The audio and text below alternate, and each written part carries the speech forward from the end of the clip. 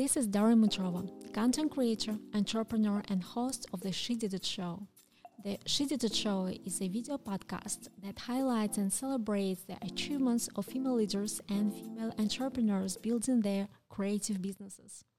Through in-depth conversations with successful female leaders from a variety of industries, we explore the challenges and triumphs of their journeys and uncover the strategies and techniques used to build thriving businesses and lifestyles that they desire. I'm so happy to introduce you today our guest, digital technology leader, top woman in AI and technology, Valeria Sadovykh.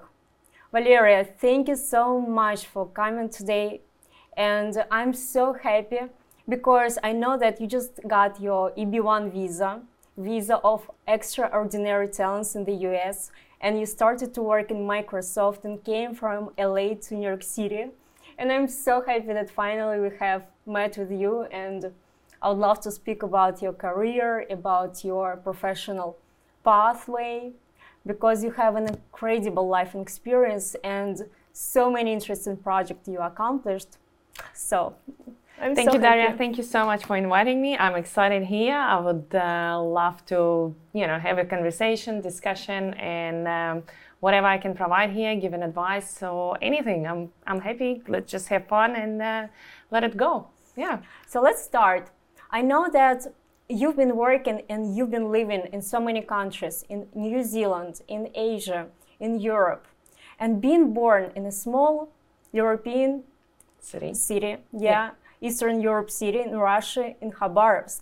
How did you end up in such an amazing life experience? How did you start working in those places? Yes, correct. I was born in a small city of population around 600,000 people. And I think I was lucky because my parents actually sent me overseas on a study abroad program to study English, and they sent me to New Zealand. And I was 17 at this time, and I was just fascinated by the beauty of New Zealand, by the culture, by how international they were at this time, all the races, all the communities there. And I came home and I said, you know what, I just want to live there and I want to study there, and I want to pursue my academic career actually in New Zealand. And that's how I ended up there. However, I've always been eager to discover more. I always had a hunger for international experience. So I knew even when I was in New Zealand that it's not enough for me. I want more. I wanted bigger countries, bigger jobs, and etc. So while I was in New Zealand already, after 5 to 6 years, I realized that the future is actually in Asia. So I already had a plan that I will be moving to Asia, and that's how I ended up in Asia. And actually, I ended up in Singapore, and I got a job offer in Singapore. So after New Zealand, spending 11 years in New Zealand, studying, educating myself, I did master's, PhD. I moved actually to Singapore, spent 5 years there, and then after I finished my PhD, I had a life decision to take where I want to go, whether I want to go to the UK or the US. US came first because of like a lottery, right? The US give me another job offer, and I actually end up in the US. And within the 6 months of the decision, I end up in the US. And then after that, I got my extraordinary abilities visa within a year and a half. And then I moved the cities from New York to LA, and I also changed the job. So that was a fascinating ride. Wow, that's so fascinating. Sounds amazing. But why AI? Why did you start to be interested in technology? What brought me there? It's actually, I think it's AI has only become a buzzword for the last 5-7 years, maybe, right? AI did not exist when we were kids. However, internet came when we were like probably early teenagers, like 9-10 years old. And I remember myself being so fascinated and being stuck at the computers and just basically going online and observing people communication. At that time we had online chats, right? Different type of chats. I don't know if you've been part of it, but I actually, we had some different chats, like everyone was talking in the background. We had like the groups and things like that. And then I remember MSN, something. And I remember myself having accounts in every single chat, but actually never participating. So because I was observing and I was looking, what are people talking on those chats? And then I started thinking, why are they exposing themselves to this world, the world web? And that's actually how it brought me to my interest of studying human decision making, studying psychology, people participation, and also bring the component of technology in, how technology actually impact the people interaction. And that's basically been research of all my life. I started on the postgraduate degree. That was my research subject in my honors years. Then I moved it to master's degree because I started being really interested in health online social networks. So I was participant there. I was looking into different type of networks in terms of cancer, Alcoholics Anonymous, depression, pregnancy, AIDS. So I was looking at the entire health spectrum, and I was trying to figure out why people outsource their health decisions to the World Web. And then in my late 20s, I was actually in a different life stage. I was more interested how would I secure myself financially, and that's how I got interested in the financial online social networks, and then I could do the comparison analysis basically. Yes, and that's later on it brought me, plus in addition I had my professional life where I was working for a consulting firm where I interacted with technology, implementation of big tech projects. I realized that AI started coming into the place, and it was really small kind of jump from online social networks to AI technology, because it's all kind of tech related, it's all digital, it's all mathematical models, interactions, humans, data. So I started being extremely fascinated about the AI subject, ethics in AI, how do we build AI technology, how AI actually influences human decision making. Wow, that sounds amazing. I wanted to ask a couple of questions, but yeah, go ahead. There will be lots of questions. That's awesome. Yeah. So your educational background, you've been studying in New Zealand. So I finished all of my degrees in New Zealand. Even obviously, I finished the high school in New Zealand. Mm-hmm. Then I finished the university, the bachelor degree. Then I did my postgraduate. Then I did my master's program, and then I did my PhD. So in total, I probably spent up to 12 years to 13 years at university studying. And the reason behind it, because actually master's and PhD I was doing part-time because I had to pay the bills, right? I had to survive. I had to pay for my education, and I had to work as well to get the experience. So I was doing it part-time, so it took me a bit longer. You told that you started to work part-time. Tell us about your career. I know that I studied part-time, but I work full-time. Full-time. Yeah, so I could pay for education and yeah. And at the same time, you've been working on your PhD. And at the same time, I've been working on my PhD. At the same time, I was moving countries. Wow. And at the same time, obviously, life happened, right?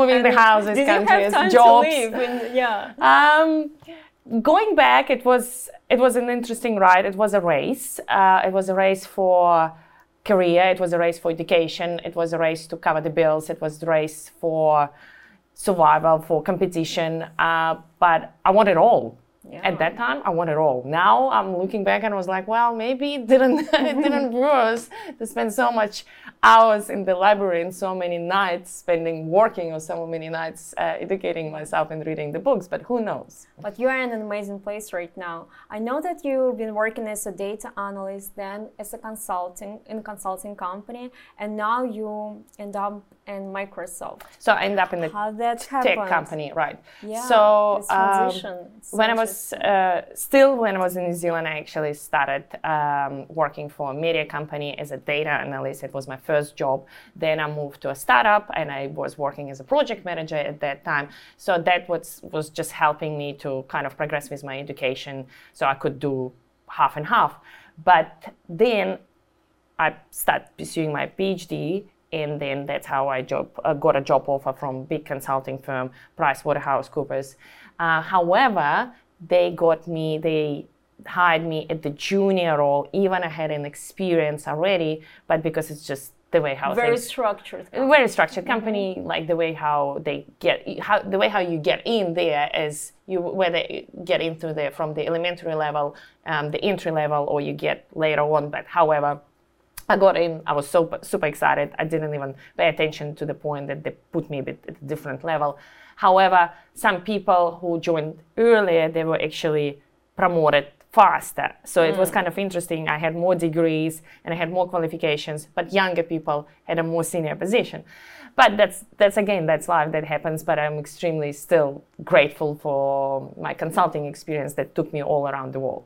So you have been doing consulting and you've been working with enterprises and you've been helping them to transform from regular procedures to digital procedures, right? So basically, yes, most of my consulting career have been specifically focusing on digital transformation programs of work. And what does it mean is where we try to make the enterprises more data-driven, intelligent enterprises, so they can focus more on strategy rather than doing operational activities. So we introduced the automations, we introduced intelligent automation, data analytics, AI, cloud, all of the Industry 4.0 solution stack, so the companies can actually progress further and compete in the market and be more effective and efficient in the everyday business. However, it sounds easy, but it's not that necessarily easy because organizations are big and large and there are lots of corporate cultures,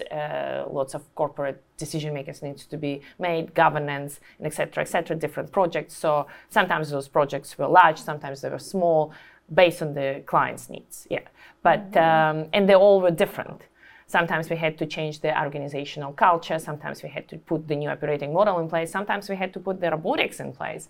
So yes, it's heavy implementation projects. Yeah, with lots of steps. Lots of steps, lots of people, large teams. Teams could be distributed globally or teams could be located locally. So it's all dependent on the client needs, teams, countries where I was living, because within my consulting firm I changed 3 countries, right? And each country's got different way of working.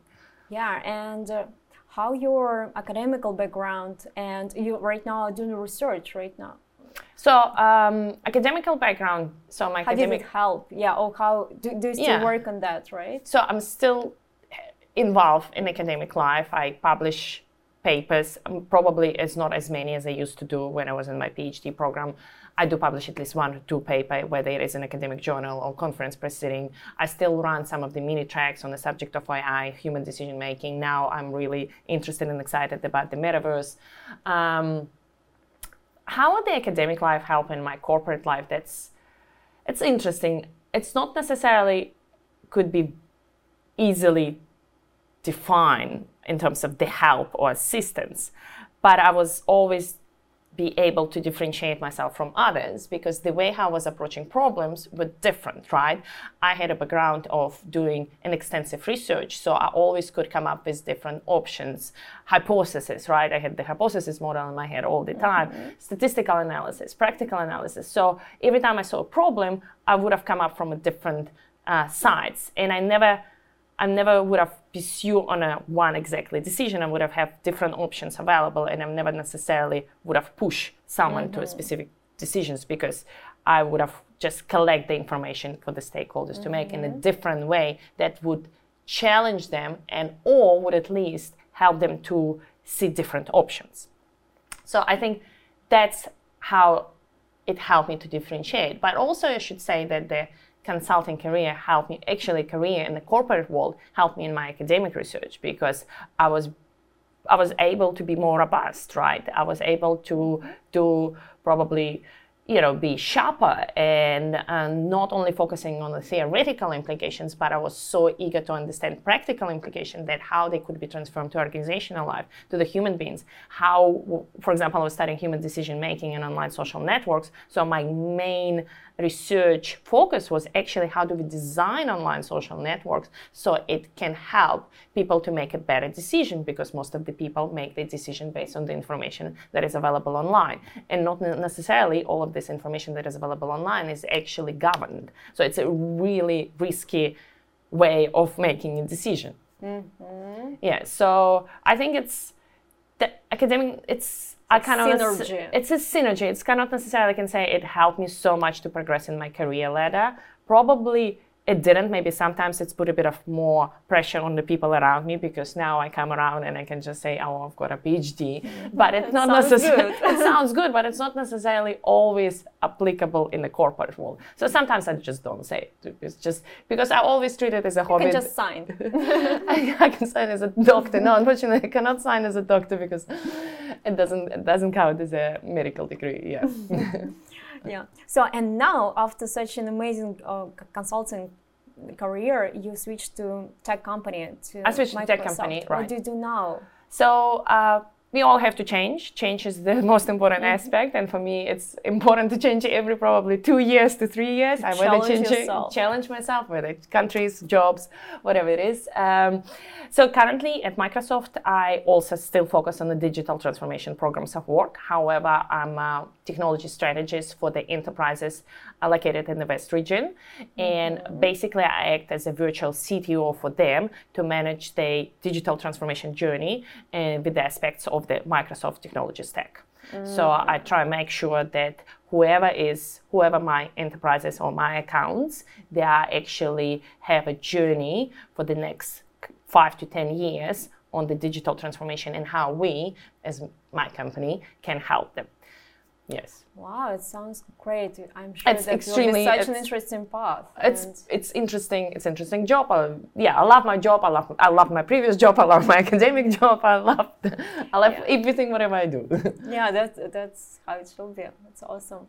Yeah, and speaking about in how many countries did you work and in how many companies, if we are speaking about women's leadership in Asia, in New Zealand, in Europe, in USA, what are the differences did you feel, or maybe you didn't feel any differences? No, there are huge differences. Corporate culture for corporate culture, and just in terms of it's a different continents, right? Obviously, different culture, different migration structures. So when I was in New Zealand and I was young, I actually never felt any gender pressure at all because everyone was equal. And I think most of the people know that in New Zealand we've got a female prime minister, and she's an example of a powerful woman. So I don't remember having any gender biases in my corporate world. Maybe because I was young, maybe it did not apply at universities. Maybe I didn't pick up on that at that time. However, when I moved to Asia, I was in Singapore, and Singapore is extremely multicultural country and multinational, and all of the religions are there, and there is no race issues as such. So I remember seeing so many strong female leaders, which is really unique for the Asian continent. But in Singapore, there are lots of women who were in a higher position, and I had an experienced and so many kind of coach woman leaders in extremely C-suite positions. So, however, I was also progressing a bit further in my career. I started realizing there are less and less females in the boardrooms. So at that time, it's how you go, right? It's how you go. Something started picking up on that, right? And I was in my probably late 20s at that time. So girls start getting married, having kids. So they start disappearing from the corporate world. But that's nature, that's normal. However, in Singapore, there is a really good support system in terms of the help. So it wasn't that. But again, I'm working in STEM, right? Science, technology, mathematics kind of industry. A lot of men. It's a lot of men. So there will be always 85% of the guys and only 50% of the girls, and only 2 or 3 in the meeting if you're lucky enough. So, but then it's also you knew that there are some who were part of the beer club and some who were not part of the beer club, and some of the instances like cigar clubs. Yeah, also, the guys hanging out on Friday afternoon, and the girls might not necessarily hang out with them because they have to go home or they have to have different plans. So, and that's where all the decision happens. So you start picking up on these small things, but I would not. Informal, informal. Of course, sometimes guys get promoted faster than the girls. It does exist, but I should have not kind of think about that way. However, what was eye-opening experience actually coming to the US. Oh, it's interesting. And there was so much noise about the inequalities, gender inequalities, race inequalities. And I came in 2019, just before the pandemic, just before the Black Lives Matters. And I was like, whoa, how on earth US, which is the most advanced country by the opinion of the world, have so much issues? And then the problem was there was so much, I could see the issues of gender inequalities, but I also saw so much noise and actions happening in this area, but no results. That was the biggest question I had, is like, we all talk about the gender inequalities, race inequalities, biases, but we all do something about it, but it still exists in everyday conversations, in everyday corporate environment, where you go, how you get promoted, how you get, like what type of projects get allocated, and et cetera, et cetera. So but it's of course relative to organization, industry to industry, companies to companies. I saw good examples, I saw bad examples, but here in the US it was much more visible. An issue. It was an issue. Yeah. Like I think it's still an issue. You can see it here. It's a long but it's process. really interesting why there is so much talks about it, so much actions, Maybe but no that's results. why. Maybe. It's just talks without any activities. I don't know, but that was an experience. It probably was something I couldn't not relate to. But I also would say that when I came to the US, I was surprised that all of the managerial practices, all of the leadership principles, all of the way of working, team management, the books about those management practices, they came actually from the US. However, when I faced the traditional corporate environment in the world, I haven't seen this to be exercised. And that's for me was implemented. That for me also was shocking, because I saw that the Asia and New Zealand was actually much more advanced in the way how they running their relationship, team management, and etc. So, but that probably just my experience, but maybe, yeah. Actually, that's why US needs such professionals as you are, with international experience, who can bring some practices from other countries and to. But the US is big. It's got quite a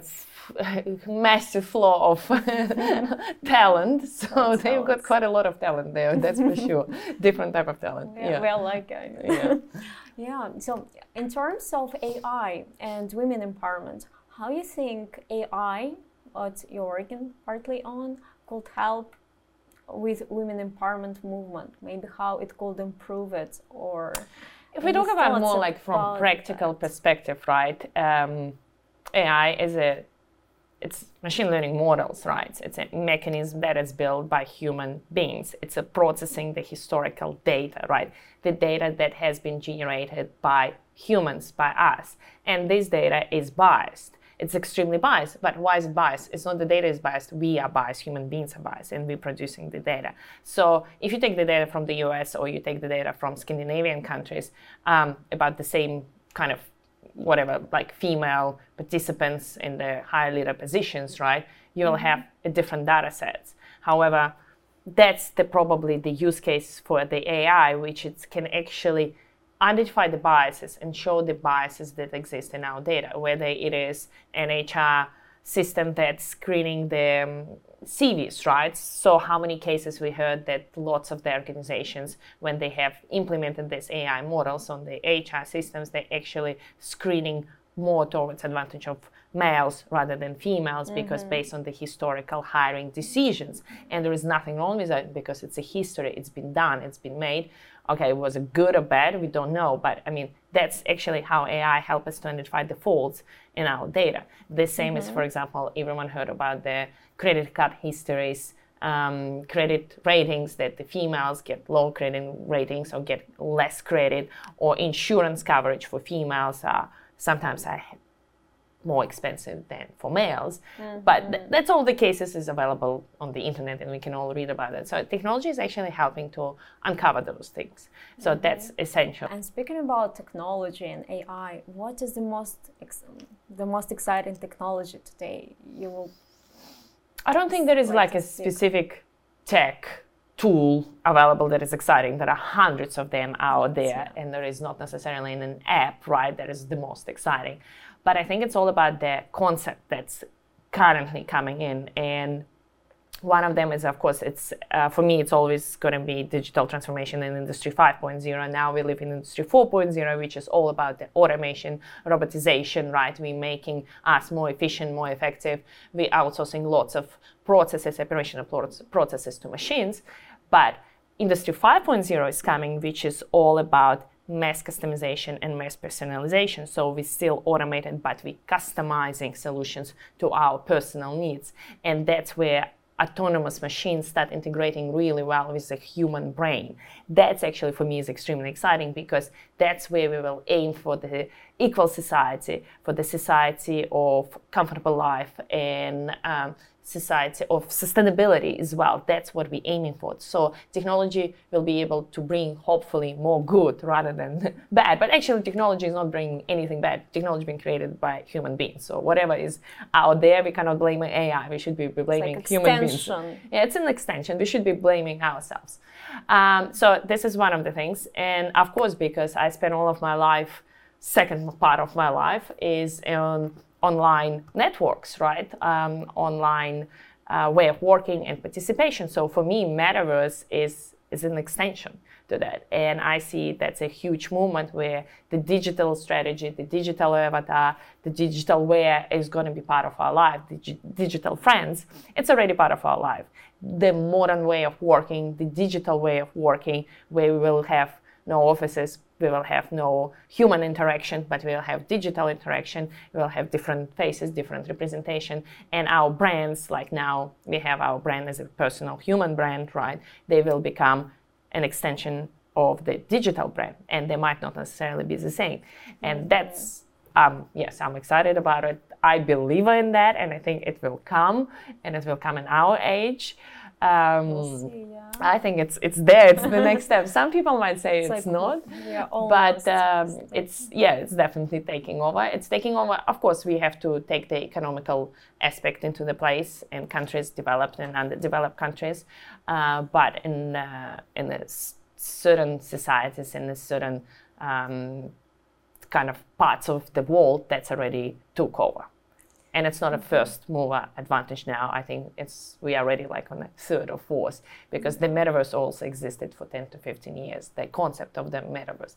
But it's just become a buzzword recently. The same as AI, and it's all about the buzzwords, but the concept existed for years.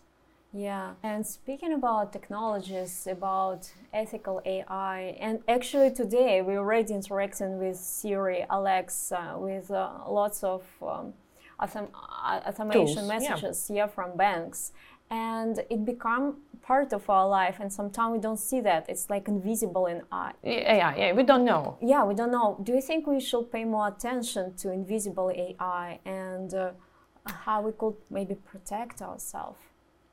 There are two things, right? We're talking about the ethics itself, and probably you leading to how do we ethically, is the corporations, when they're designing and building those tools, are they using our data ethically, right? Yeah. Because AI is everywhere, right? It's on your phones, and your health screening apps, it's your temperature measure, it's on your video cameras, on the surveillance in the cities. It's everywhere.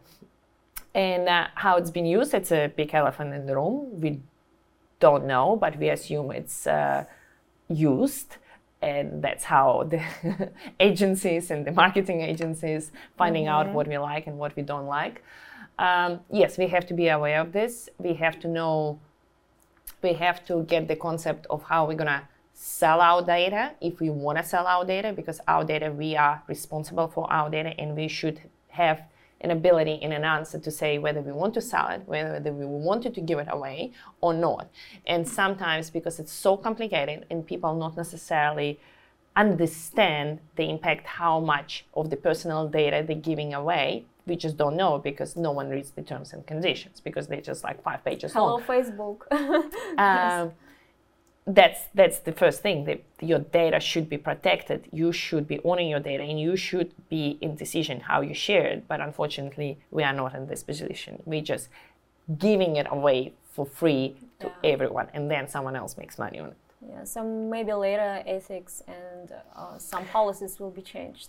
It's already happening. It's happening a lot. An ethical AI concept also exists for some time, and the corporate organizations and the big tech companies as well, like all of the big names, as we know, they are working on this to improve the machine learning mechanism, to make them less biased, and also build machine learning mechanism and AI in a more ethical way. There are lots of, ethical AI will become the same as quality standards. We've got ISO 500, 900, I think for every product that's been produced in the market, they need to be stamped on the quality, right? On the quality stamped standards for different, whatever it is. Yeah. The same is going to happen with the technology. They should be eventually be vetted for the ethical standards. That's actually fascinating. That's the dream. You've been speaking a lot that AI are going to be part of our life, and it's already part of our life. And what if we're speaking about those AI, like our friends or as our companions, and we start to request more from those machines, and maybe one of those criteria is like empathy. We want them to be more emotional. For example, like just yesterday on Wednesday, Dyson announced that they will, in 2030, they are going to create a robot who will help at home with everything. So it will be not only like cleaning robot, but it's also but help he will pick up things. Yeah, he will know that he will have enough data. Yeah, communicate back to you. Yeah, because he will probably know what's been in your calendar for the last 2 days. Probably you were too busy, and then he decides to clean up the house for the morning. Yeah. This sounds fascinating. It's just like they bet it will happen in 2030 already. And this is our future. And if we speak about this part of like empathy. If you talk about, there are different like empathetic AI, emotional AI, robotized AI, right? Actually, it's been out there for a long time. Yeah, there have been years of research spent on how can we make computers more emotional and more empathetic. But it's not about how we make the computers more emotional and empathetic. It's actually us, humans beings, are not being created to stay solar for the rest of our life. However, technologies start replacing human beings, right? But the needs of having a companion is always there, right? So technology start actually replacing. So younger people are staying alone longer, and older people becoming alone earlier. So that's becoming like a really huge factor because we are seeking a companion. Recent pandemic showed us that, hey, listen, we are not designed to be by ourselves. And what do we have? Our phones. Our phones don't have emotions. They don't have empathy. Like empathy is second thing we will discuss. But emotions, right? We start seeking emotions from technology. And that's why, of course, the retailers, the big brands, and so forth, they invest so much research and they put so much effort in designing something that speaks back to you. And there are great tools already available in healthcare, right? So, for example, the robots talk back to kids, right? So they can put them to sleep. Or for for mental health, right? How many support are we getting from technology now, from apps, psychological help, right? Even from the religious perspective, right? We can do the mass online and the priest can speak with us on different ways. So that's been out there. This is the companion AI that's getting created. The reason behind it is because people seek the companion. Do you see any side effects of that? What are the side effects? Is becoming there is one side effect that might have that, and it's actually up to the people how they're going to control, because we also want an emotions, and we think that we want emotions speak back with it. There is a big question, not the compliance, companion AI, but how compliant they are to our needs. We want our needs to be met, right? So if we're in a bad mood, we want everyone to help us out, right? So we want the emotional support, but maybe actually what we need is a bit of more stress. Challenge. But however, we make AI compliant to our needs so we're becoming like omni-chamber AI. That means we are not getting challenged. Our decision-making processes are not getting extended. We are becoming in one bubble, in our own bubble, and technology are getting so adjusted to our own needs and our own way of working. It's the same how you go to Google and you see advertisement in Google. For me. Only for you. It's completely different to me. And when you do the search, you see different news, I see different news. And that's what is happening. So we are cutting so many choices in our life and so many future decisions that could be better because we are in this bubble. So that's, for us, we have to learn how to get out of this bubble. And so to make that's a choice what you want to see. What to see and how compliant we want our technology. But we don't have a say on how we design the technology. So it's also a big question, ethical question. Who is deciding how this companion AI should be designed? And we only touched the good example. There are hundreds of not necessarily good examples, right? And we can go into that next time. But when we talk about empathy and emotions, again, emotions, we think that empathy is actually, it's an intelligent tool, right? Mainly intelligent people's got the empathy. But we always think that empathy is actually kindness, right? So it's kind of, however, empathy is an emotion. And in order to have empathy, you need to have the entire set of emotions. And the set of emotions is actually not only just love and care and support. It's anger, it's frustration, it's envy, right? So if we take an example, the mother love, right? Mother's love to a child, it's empathetic for sure, right? However, mother can get angry, mother can get protective, mother can get frustrated, right? And she will express it on a child. Why? Because she's empathetic to a child, right? So, but do we expect a machine to be angry at us?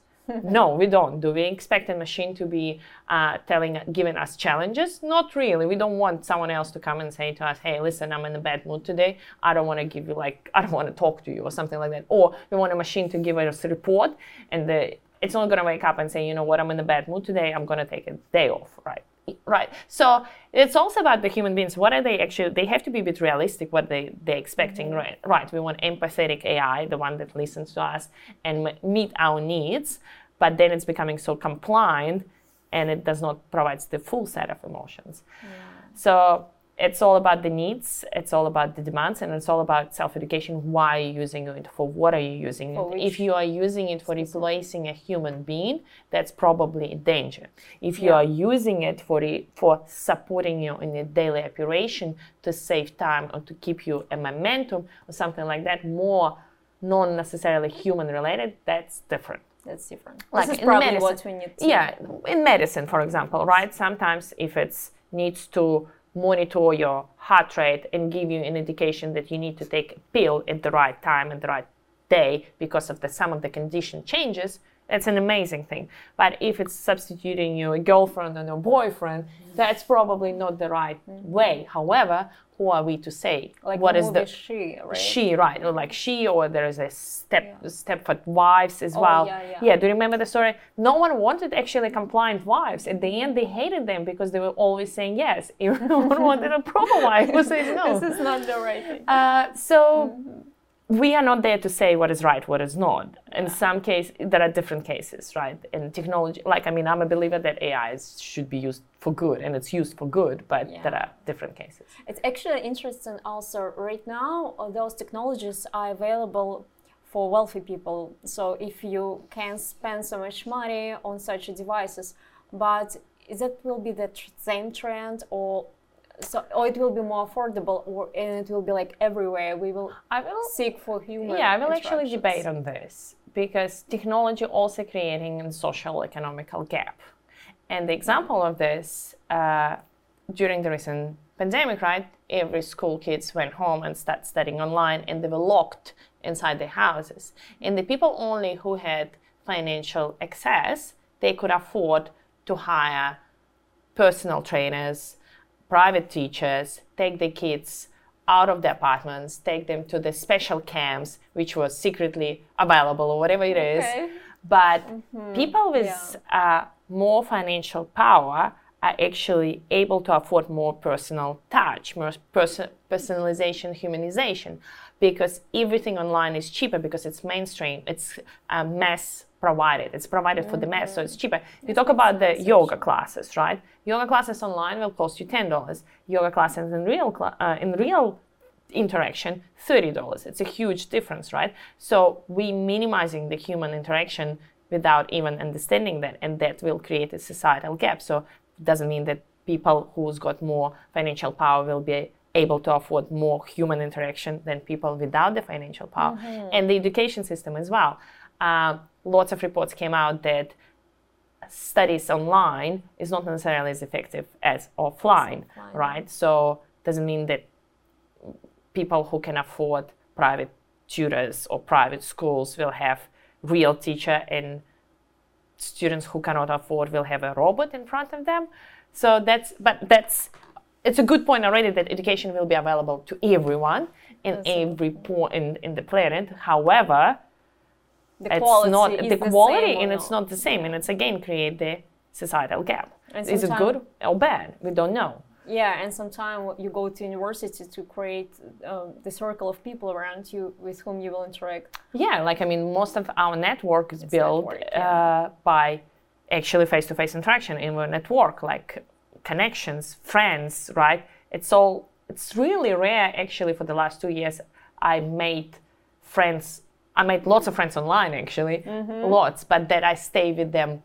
I still communicate with them on every day on the digital friends and co-workers, but they are those friends with whom I go and have coffees in real life. Not really, if we think about it. We still have digital coffees with them in a digital world, but we didn't take them on a real world journey. Yeah, this is different things, right? Yeah. And then that's how we get so compliant with the technology as well. Yeah, that's an interesting point. So, and using AI in a big corporation and a small business, is there the big difference between those?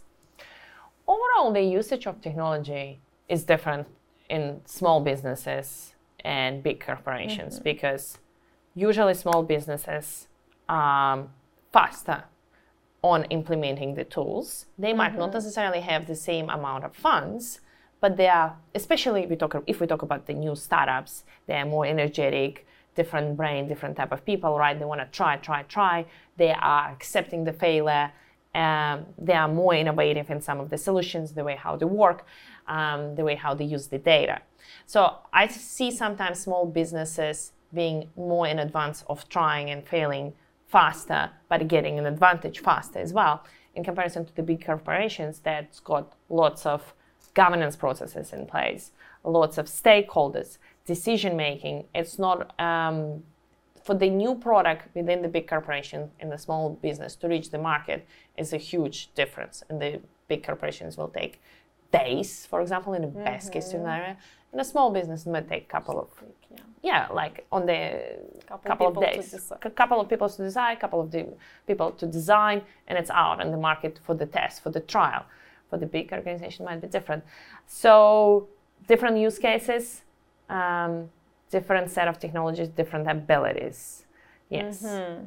Yeah. So I don't. Sometimes I feel like small businesses are an advantage because they can pick up on shiny tools quicker. But I do understand that the corporates got their funds. Some so small that's businesses. Yes, that's why we've got quite a few small businesses providing services to the big organizations to change their mindset. So right now there are a lot of startups who try with digital fashion, like metaverses, and just going and creating the new worlds. Like new modern work. Like, for example, it's quite common now that corporations are changing the way how they work, right? So they're moving into this digital way of working, modern work, that they interact online, that they have different tools, applications, whiteboards, and so on. They don't need the face-to-face presence anymore. So that's where the small companies comes into the place, and they offer the shiny tools, for example. But the big corporations is also working towards this agenda. So it's an interesting point, that small businesses can come to big small businesses have access now, easier access probably than 5 to 10 years ago to sell their products to the big corporations. Yeah, because they tried a lot of things. Or integrate the products with the big corporations' product as well to make it better. Yeah. So, but it's all thank you to the availability of the internet and being out there, being the citizen of the universe. Yeah. Yeah. So let's speak with you about leadership competences. I know that you've been working with lots of big companies and small businesses as well. And which women leader competences and qualities are the most important right now, do you find? I don't think I would differentiate between woman and man qualities. I don't want to go there because you break all stereotypes. I think we have to appreciate obviously the difference between men and women, but when they work in collaboration together, it's a fantastic union and it creates so much good change in any environment, and we have to appreciate the differences. This is the first thing. It's not the war against two different genders, no. So the overall change that happens in the leadership now, it's actually empathy and the human behavior. So leaders are becoming more people-oriented. They are results-driven, of course. It's essential because that's how we live. But there is lots of emphasis now on empathy, on support, on emotional well-being. And I think it's also because the technology actually putting stress on us as well. So we actually need human interaction. So that's, I probably see as essential thing is empathy. But I also would say when people love their job, they do it really well and they provide extremely good examples for the young leaders. And I think that's also a quality of the leadership is love your job and show an example of dedication and drive. And then I think that's also the team leadership examples. It's really difficult, and not every single leader can show the investment in what they do. It's actually even hard to explain, but those that help you that energize you and show how much impact you can make to people's life by even putting automation in place, for example. But that's a really significant aspect. And usually leaders like that have their core team, and that core team sticks around because they just, they want to follow the leaders who are excited about the job they do and they love what they do, and also empathetic to their teams. Yeah, it's actually the big fear right now. Like people speaking a lot about technology replacing human beings from some positions. What do you think will be in demand? Which skills will be in demand? Well, I don't think technology will replace human beings. Yeah, but it's like I don't ever say that, because technology actually creating more jobs than we think about it. The university even don't know what to teach at schools, because there are, in 5 years' time, there will be different needs for the jobs. So I will never say that technology replacing jobs. Some of the operational activities they replace, but fair enough, it's a progression. It's a normal evolution, right? We used to have radios. No one is listening to the radio now, right? TVs, stations. Horses, yeah. So cars now, and now it's electronic cars. We don't want to use the gas. Mm-hmm. So it's normal evolution. We're accepting it. We're automating ourselves. We're automating the processes. That's normal. What will be essential is actually computers can crunch the data, right? But how are we going to make sense out of this data? Computers now also making sense out of this data, but how are we going to get this right strategy and decision making in place? How are we actually going to use it in an effective way? And the people who are good at strategy and good at decision making with the relevant and can read the data, that's actually a really big advantage. And it's also soft skills. We're talking about the soft skills because automation comes in place, robots will come into place, it's all will be there, but soft skills will stay: relationship, network, leadership, teamwork, right? Even how are we going to manage people and robots together in one digital, okay, let's not call them robots, but digital workers, right? And they will exist and they will be there because we already have chatbots, right, that are assisting us in our everyday operation. How are we going to manage them? So the soft skills will come into the place for sure. Strategy, decision making, creativity. Creativity will be big because computers still are not capable of picking up things like emotions, love, care, right? Thoughts or spontaneity, right? Like this way you walk on to point A, but then you end up to go to point B, right? So computer will never pick it up. Or what about your, gut feeling, right? Have you ever thought, will computer ever pick up on a gut feeling? When you look at someone and you're like, this person is a good person, or this person is not the really great person. Yeah. The gut feeling, computer will never build you a model to give you a qualification whether the person is good or bad based on your gut feeling. It will give you stats based on the profile, or Instagram profile, or LinkedIn profile, but that's it. So there are things that we have to really appreciate and care and nurture and keep it, and that would be essential in the future. Yeah, that's. You haven't thought about it. Yeah. So, which advice you would give to young women, girls who want to succeed in AI and technology? What will be your key advice to those? There are so many advices being given to everyone. To girls, but to I think it's the most important one to everyone here is do what you love, do it well, and create an example for future generation. Just be a person of an example. However, don't be afraid to fail. Don't be afraid to change your opinion, because there is a 50% chance that your opinion is wrong. You have to understand. So most of the cases, what we think is actually someone else will come with the better data points and prove you that you're wrong. So don't stuck up with that. Just change your opinion or whatever it is. Just move on. It's very good advice. Yeah, just move on. Just don't stuck into it. Like, don't say like I'm right. No, no one is right. 50% of chances that you're wrong. You just have to know that. From another perspective. Right. Yeah. So, and keep changing and changing. And of course, I'm a huge believer in education and training. So I think education and training is your sole responsibility, and you have to continuously upskill yourself and challenge yourself. So that's probably my advice. Love what you do. Even it's hard. I know it's hard, but have something that you really care about. Like in my case, I did care about research so much that nothing could stop me. Even I had to work, and it was really difficult late nights, but it was something like, I loved it, right? I loved to sit online and observe people talking online. But from hobby, and it doesn't matter, and it's not necessarily brought me wealth, right? No, it didn't pay my bills at all, but it was something I loved it, and I'm happy I've done it. So now it's brought me to different discussion points. It brought me here so I can have an interesting conversation. Yeah, so that's probably will be, and don't focus on the noise around whatever is happening, like the race, the gender, the biases. Just stick to yourself. Yeah, stick to what you do the best. To self-development. Self-development. By the way, what's your favorite book or something? Book. Speaking about education. Education, yes, I do read books a lot.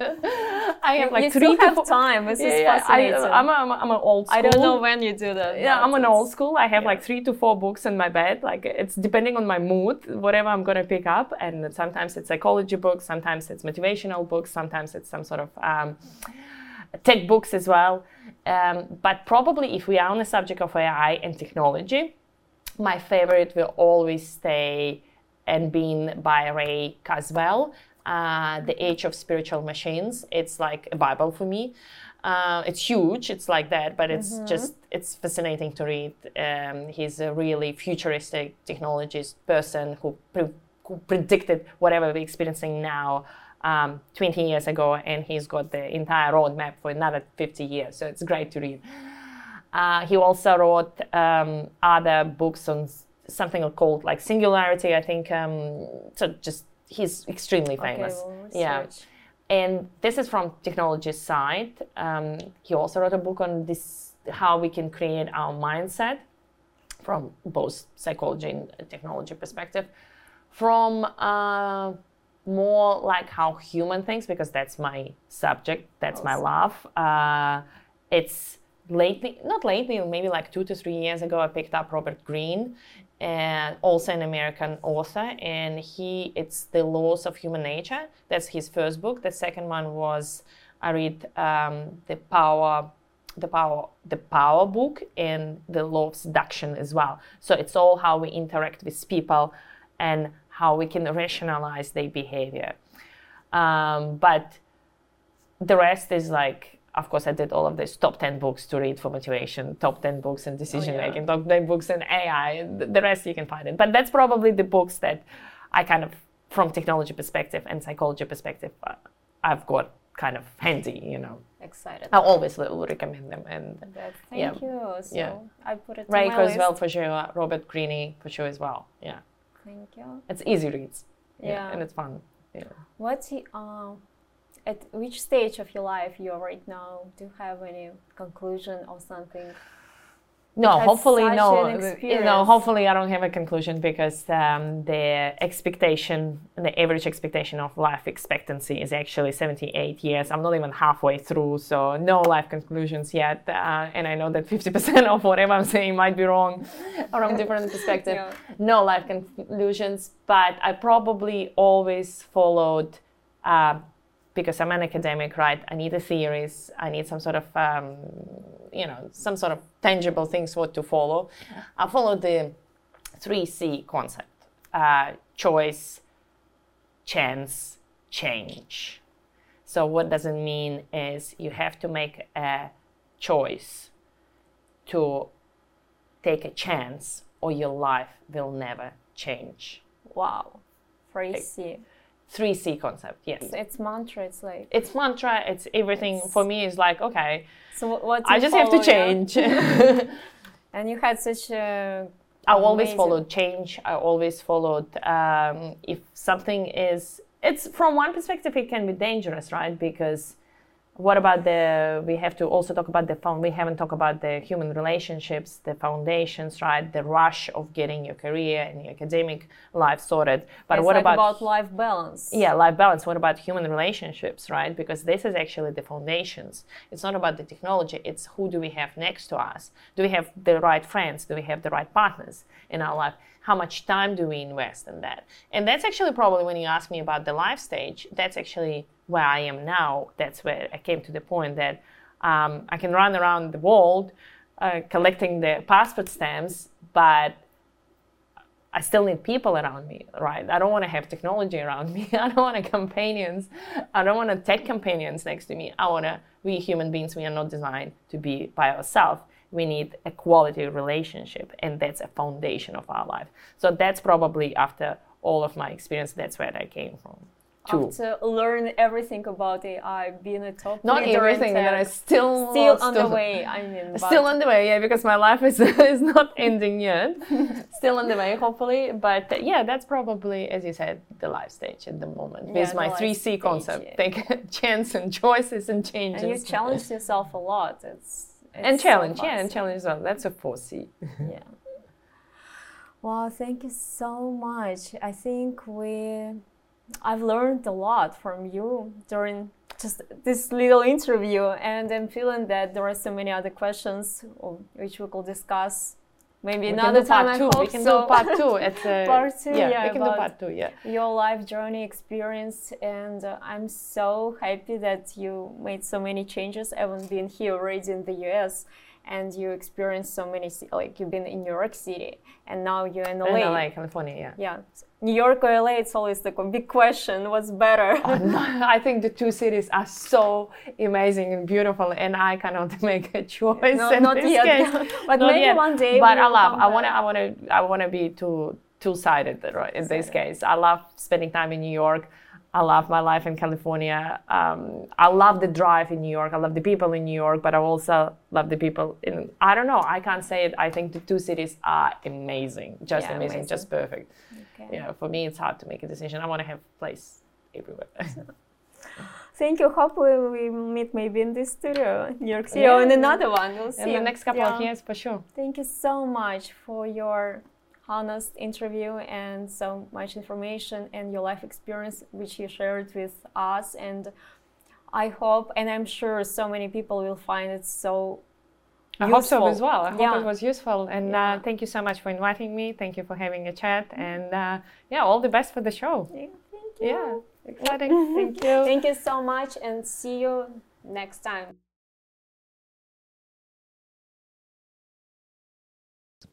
You're also welcome to watch us on the YouTube channel, Instagram, and Spectrum, Fios, and RNC TV channels. All the links and details you will find in the description. Every week on Thursdays, we'll release short episodes and interviews of creative female entrepreneurs building their businesses, as well as short 10-15 minute episodes where I will share my entrepreneurship experience. So everything can be helpful for entrepreneurs and those who want to reconsider their career paths.